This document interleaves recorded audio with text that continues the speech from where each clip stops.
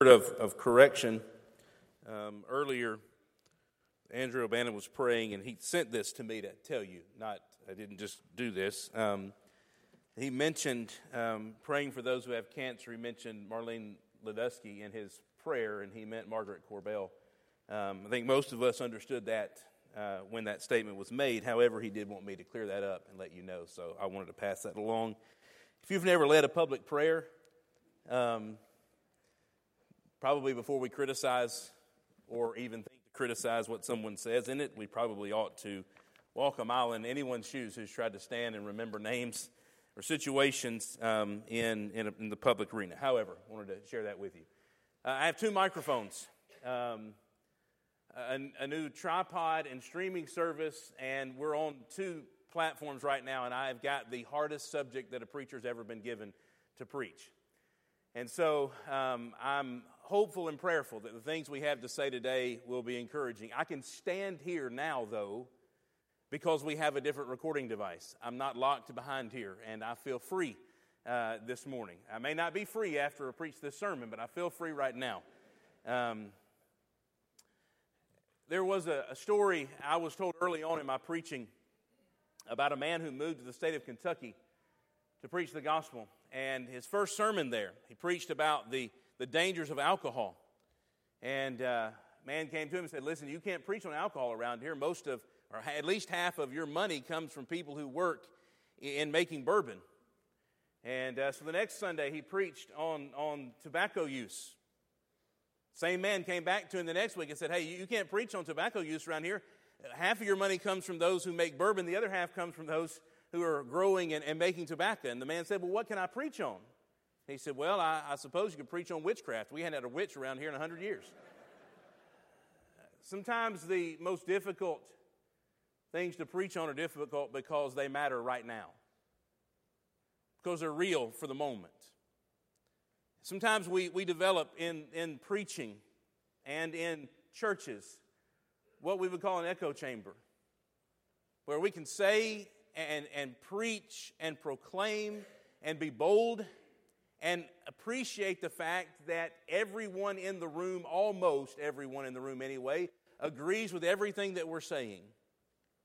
And so we feel boosted and encouraged and faithful and sound because everyone has agreed with us and bought in. And then there are those who take the opposite approach to preaching and believe if someone's not arguing with you and someone's not mad at you, they're not doing their job. I think that preaching is probably found somewhere more in the middle of those two arrangements. And yet, if you find yourself in the middle, you're eventually going to be on either end when it comes to what to preach. I truly believe that what happens over the next 38 days will be a matter of life and death.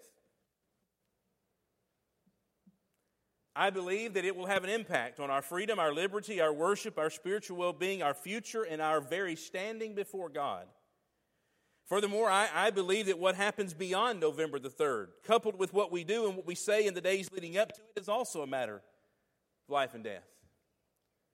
That trouble may surely follow us, that our worst fears may come to pass, that life as we know it may be no more, that we may go too far this time, and everything that makes us who we are will be lost. This November could be the watershed moments, or a moment of watershed moments. As a result of what happens in the next 38 days, we could lose what's most precious to us and forfeit the very liberties that allow us to pillow our heads at night with peace. We could forfeit our core beliefs that have sustained our identity since the time that we became a people, since we have gained our independence. We could fundamentally alter who we are by what we do, what we say, and what we support leading up to November the 3rd. Now, before you break out in applause, believing that those comments were aimed one direction, or before you sign off or tune out, shut down, because you believe they were aimed in another direction, let me just make these clarifying statements. I do not believe that the one who sits in the White House nor on any earthly throne can actually impact the freedoms and liberties that define who we are. Friends, you and I have been made free in Jesus Christ. And there is not a man on this earth that can take that freedom away from us. No one and nothing can separate us from the love of God unless we allow it. We have Bible for that, don't we? If the Son makes us free, John 8:36, we are free indeed. Clarifying point number 2. I don't believe that our greatest fears have anything to do with what happens in the temporal, man-made hierarchies of life. Jesus said, fear him, which is able to destroy both soul and body in hell. But otherwise, throughout that passage, do not fear. Matthew 10:28. I do believe that elected officials can alter and hinder, or I do not believe, rather, that elected officials can hinder or alter our true citizenship. You see, there was a time, friends, when we were not a people. And we have been made a people. But that is not defined by a document or a war or a land. You see, we were made a people long ago when Jesus gave himself on the cross and shed his blood. He might build his church and establish a new nation, a holy people, a peculiar race. 1 Peter 2:9 and 10. And I know that Jesus said, all authority has been given me in heaven and earth, and that will be just as true on November the 4th as it was on November the 3rd, as it is today, and it will be when he returns. I know all of that. So it's not the election that's going to impact us. It's not the vote that we cast that will be a matter of life and death. It's not who sits in a White House will take away our liberties. You see, what we do and how we act and how we treat one another and the things we say and the things we trust in, they are always a matter of life and death for a Christian.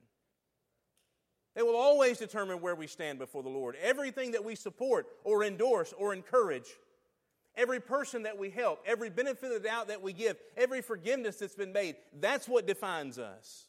And it's possible in the next 38 days, if we have not already, that we could absolutely, fundamentally dismiss who we are and never go to a voting booth, never engage in politics. We can do it in our private conversations, in our Facebook posts, even in our religious attempts to be holy and righteous before God. See, we may go too far in this election season, and it's not about the person we elect. It's about the things that we say. You see, if I put on par the innocent and the unborn with tax rates and insurance premiums and concealed carry license, I might be on the border of that step. It's gone too far.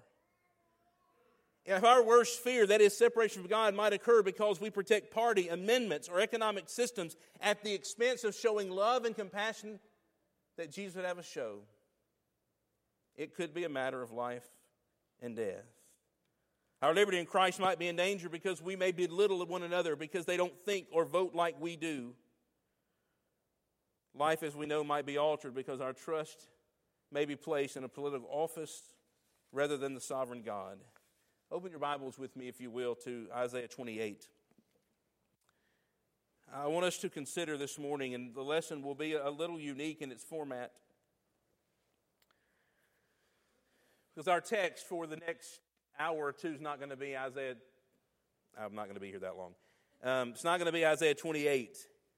But I think there's a principle that's formed here that we need to appreciate and understand. I wish we had time to read more than this, but if you go back to verse 14, you'll notice that his attention is turned toward those who remain in Jerusalem. Isaiah has prophesied, the other prophets have, that God's people will be taken to captivity. And that fate is already sealed for the northern tribes, that Israel is going to go, Assyria is going to take them, there's really nothing that they can do, and that in a very short while they're going to fall. And then the attention is turned to Jerusalem, the southern tribes. And what he does in verse 14 and following is what he does throughout the book, is he warns them against believing that their salvation comes from a man-made agreement. That the reason they're going to captivity, friends, is because they broke a covenant with God. And there's no covenant they can make with man that will alter the consequences of breaking their covenant with God. Now, what seems to have happened in this span of time is that Jerusalem has decided they will align with Egypt. They will take the protection of a foreign nation so that when Assyria comes for them, they won't do to them what they did to their brethren. So he warns them, and it dropped down all the way down in this text to verse 20. It's one of the most humorous illustrations that I think is used by a prophet. He says, the bed is too short on which to stretch out, and the blanket itself is too small to wrap oneself in. He said, this safety you're trying to find is like sleeping on a bed that's too short and covering up with covers that are too narrow. Have you ever done that? Have you ever slept all night long on a bed that your feet hung off of? Or tried to wrap yourself in covers that when you rolled over, it was gone? You don't get a lot of sleep. There's not a lot of comfort. He said, listen, this allegiance and this alliance you're making with the world to keep you from my wrath, it'll never work. There's no security in that. If we make our protection and our idols about the things of this world, we will always be disappointed. That's the point of Isaiah 28 and verse 20. Now let's take that and let's apply it to our current day. Since that principle is eternal and divine and prophetic, is it possible that we have made our politics and our election season our God? Looking for and longing for deliverance in the results of man's popularity. I came across an article. I'm going to share with you a little bit of that, and I actually formed some questions out of it. But this particular writer said, he was writing about the God of politics. He says, before we get to the questions, though, let me clarify a concern you might have. At this point, many readers are thinking that this is not about me at all, but rather a passive-aggressive means for me to get others to admit that they're the ones who've made an idol of politics. Let me reassure you that's not the case. It's not that I'm above such finger-wagging, but I wouldn't be writing an article if I would be writing that article if I thought it would work. Because I've learned over the years it would not work. No one is willing to admit they've made an idol of politics. So we've got a checklist this morning. This is also not the bulk of the lesson. If you add all of these little parts up, it will make it up. A series of questions I want us to ponder and consider. If you'd like a list of these, I'll give them to you. I've derived them from a number of sources. I can also give you those sources if you want their complete list. That might help us to determine whether or not we have put our trust too much in an election cycle and not in God.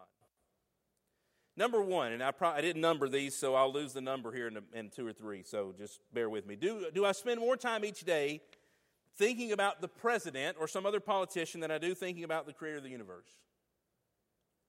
Do I spend more time listening to the talk of politics on social media, talk radio, cable news, and so on, than I actually spend reading or listening to the Word of God in an average day? When I discover that a fellow church member disagrees with my political preferences, do I make assumptions about their level of spirituality based on their political affiliation? When I discover that a fellow church member disagrees with my political preferences, do I mockingly question their level of intellect or education based on their political affiliation? Do I continue to make excuses for the candidate that I support or policies that I support, even though I know they stand in opposition to Christian principles? Do I judge myself as having pure and noble motives when it comes to politics, yet assume the worst about other people on the other side of the political divide? Do I excuse my own ungodly behavior when it comes to politics rather than asking for forgiveness from God? Have I substituted daily service to Christ for my active role in leading people to Him for a role in advancing a political agenda? Can I truly say that my political choices and my preferences are informed and consistent with the biblical standard of ethics? When I pray for politicians for whom I disagree, do I primarily pray they'll lose the next election or fail to gain power, or that they'll be influenced and led to Christ? Would I find it easier to recite the names of 12 presidential candidates than I would the 12 disciples of the 12 tribes of Israel? Will more of my conversations tomorrow be about the politics of today or the gospel of Jesus Christ? Based on my thoughts and actions today, does it seem as if I'm more concerned about the next 4 years than I am with eternity? Do my concerns about the possible political outcomes suggest I may not truly trust God as the sovereign over all nations? And then the final one. Am I more offended by these questions than I am about what they reveal about my heart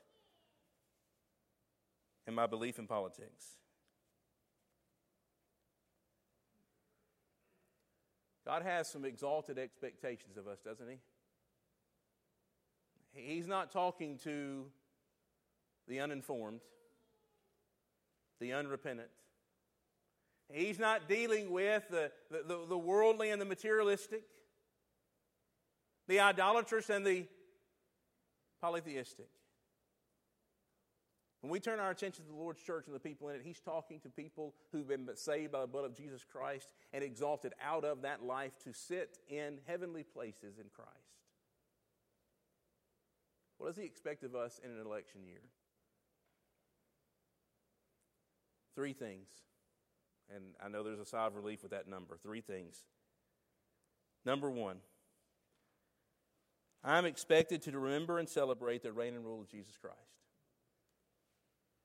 I'm expected to celebrate and remember the reign and rule of Jesus Christ. Daniel says in Daniel 7, beginning in verse 13, I kept looking in the night visions, and behold, on the clouds of heaven, one like the Son of Man coming. And he came to the Ancient of Days and was presented before him, and to him he gave dominion and glory and a kingdom, that all the peoples, nations, and men of every language might serve him. His dominion is an everlasting dominion which shall never pass away, and his kingdom is one which shall never be destroyed.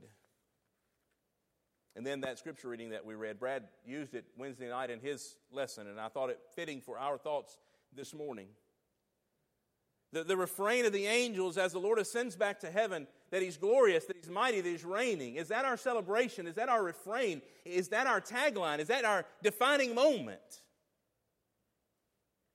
Or will we celebrate more when one political candidate wins and the other loses, or vice versa?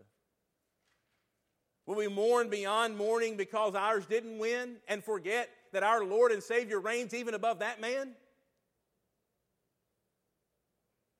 See, I don't have to have my guy in office because my Lord sits on the throne and He controls it all. And I should live every day celebrating and relishing in that fact. I'm victorious in Him. I'm expected in a political climate, in a season of politics, to celebrate and remember the reign and rule of Jesus Christ. Number 2, to remember that character is determined by practice as well as policy. To remember that character is determined by practice as well as policy. You see, our nation, and I don't have to tell you this, has divided itself, I suppose, over the years. But in my time on this earth, I've only noticed it as severe as it is in the last 8 to 12. Of true, pure division over political matters.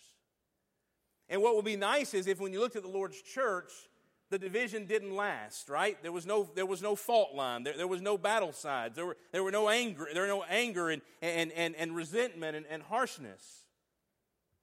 But if the world is divided by a gap of a foot, the church is 6 feet. It's exaggerated among God's people, to a point where civil conversations generally never happen. In fact, accusations and cutting remarks and closed-off friendships, that's usually the result of a political division in the Lord's church. To say you can't be a Christian and vote for party A or party B or candidate A or candidate B is commonly heard in the open air of church discussions. Probably starting with preachers and then cascading down in the common conversations that we have. Understand, friends, the Bible only speaks in principle to this matter. We have to admit that. You know why? Because the first century church wasn't allowed to elect their officials. So that immediate issue was never addressed. Only in principle are these things spelled out. And when we start applying principles to modern situations, there's going to be disagreement about how they apply. We're going to have to acknowledge that and appreciate that and admit that. Think with me in first century terms for a moment. And imagine if your reaction might be this: eat meat offered to an idol? I'd never do that. And give money to the idol worshiper so he can buy more meat and offer more meat to idols? I'll never cast my lot on that side. And yet Paul said in terms of that very issue Food will not condemn us to God. For we are neither worse if we do not eat, nor worse if we do eat, and better if we don't eat. 1 Corinthians 8:8. Or think this way. I wouldn't dare celebrate a religious holy day that was found under a different system, under a different time. I'm a New Testament Christian. And yet, in response to some early Christians who were born out of Judaism, continuing to observe the Sabbath, not in contrast with the first day of the week, but in addition to it, he said to them in Romans 14 and verse 5, if one person regards one day above another, and another regards every day alike, each person must be fully convinced in his own mind. In fact, the point of Romans 14 is leave them alone. Don't draw that line. You see, there are principles that I must then put into place when it comes to how I disagree on politics, policies, and practices. Did you know that some people vote on the moral integrity of the candidate himself and others on the integrity of the policy? And doing that puts some people on opposite sides of the voting booth? It's just the fact of the way life is. Each has difficulties, doesn't it? Each has advantages and things that are defensible about it. How about we talk more and condemn less? Multiple marriages, divorce for any cause, or supporting homosexual marriage and policy, which is worse? From the view of Christianity, which is worse? I know we probably all have an opinion about which is worse. I get that. I'm asking for a book, chapter, and verse on where I can cast my lot and where I can't cast it. Especially if I'm going to belittle someone else's intelligence or spirituality over the choice they do make. Filthy language and rudeness in practice, or loose morals and policy? Which am I allowed to support and still be right before the Lord? Supporting candidates that have favored abortion for 20 plus years in practice, or defending the atrocity of abortion to stay on a party platform? Which am I allowed to do and be okay with God? I have heard, and I'll take both sides of this discussion, I have heard the statement, you could never be a Christian and vote for our current president. I've heard that. You know, in the same conversation I've heard, you could never be a Christian and vote for a Democrat. You know where that leaves Christians, don't you? That leaves Christians at home. But if evil has to be defeated, there are some who will tell you if you don't vote, you're not a Christian. Well, look at the dilemma we're in. Based on the opinion of everyone around us, we have nowhere to turn and no choice to make. And so what happened for a long time in our world and our country is we didn't talk about it. I miss those days, by the way. I miss them. But now we talk about it everywhere, and we're right, and everyone else is wrong.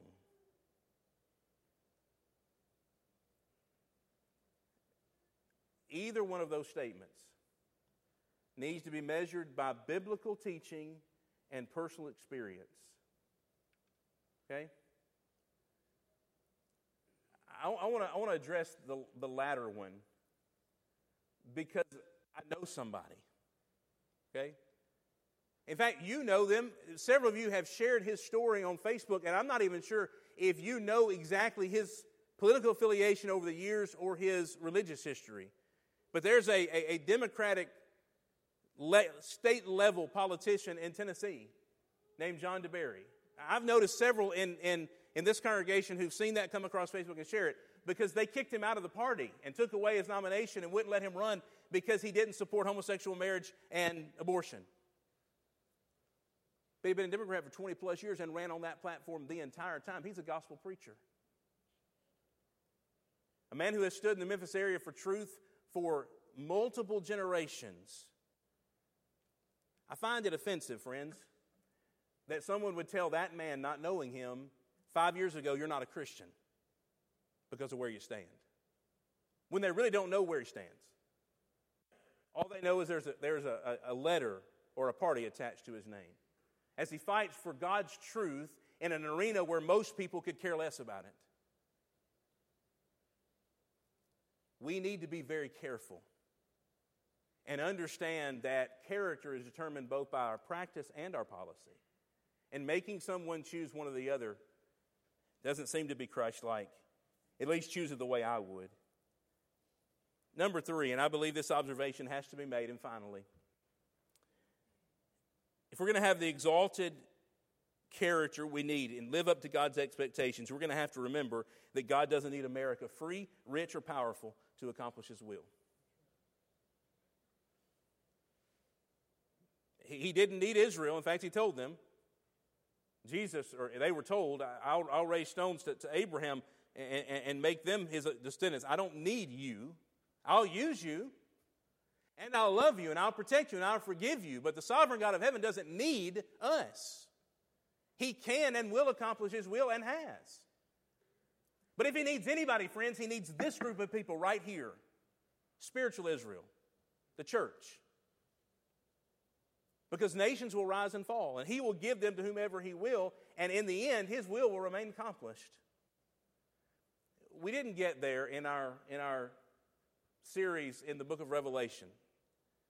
It was my intention to end that series of lessons, and so I'll end this lesson with it. With the prayer of John when he said, "Even so come, Lord Jesus." That prayer is not a prayer specifically about the second coming of Jesus and the end of time. You see, the book of Revelation says this: God's people will be victorious and Rome's going to fall. I believe that it's talking about Rome. It's whatever oppression is going on at that time, whether it's Jewish oppression or Roman oppression or some other oppression, God's promising in the book, I will vindicate you and your enemies will fall. Now understand what that meant. As you look at the course of Revelation, that means the country they live in can no longer be a country. The men that sit in political seats of authority can't sit there anymore. The point of Revelation is, I'm going to bring this current regime to its knees so I can protect the church and so I can protect my people. And John says, I'm ready for it. I'm ready for it. If it means the fall of my nation to protect truth and God's people in righteousness, I'm praying it will happen. That's what John says. My question was going to be in that sermon, and it'll be to you this morning. Could we ever really pray that prayer in our world? I love the nation that we live in. I'm thankful for our history and our heritage and our ability to adapt and to make right the wrongs in our society and to progress. I love all of that about us.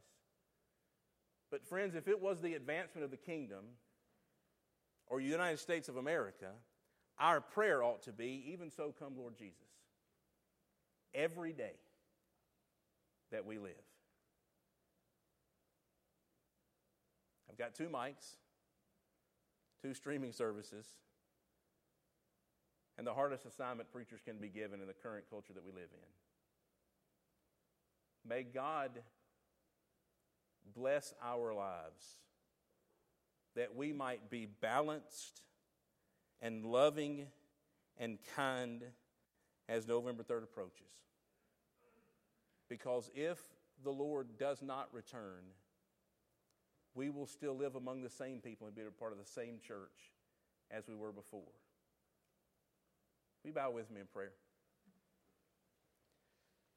Our Father in heaven, we ask that you would humble us this morning in your sight, that you would forgive us when we have made anything of this world greater in you in our mind.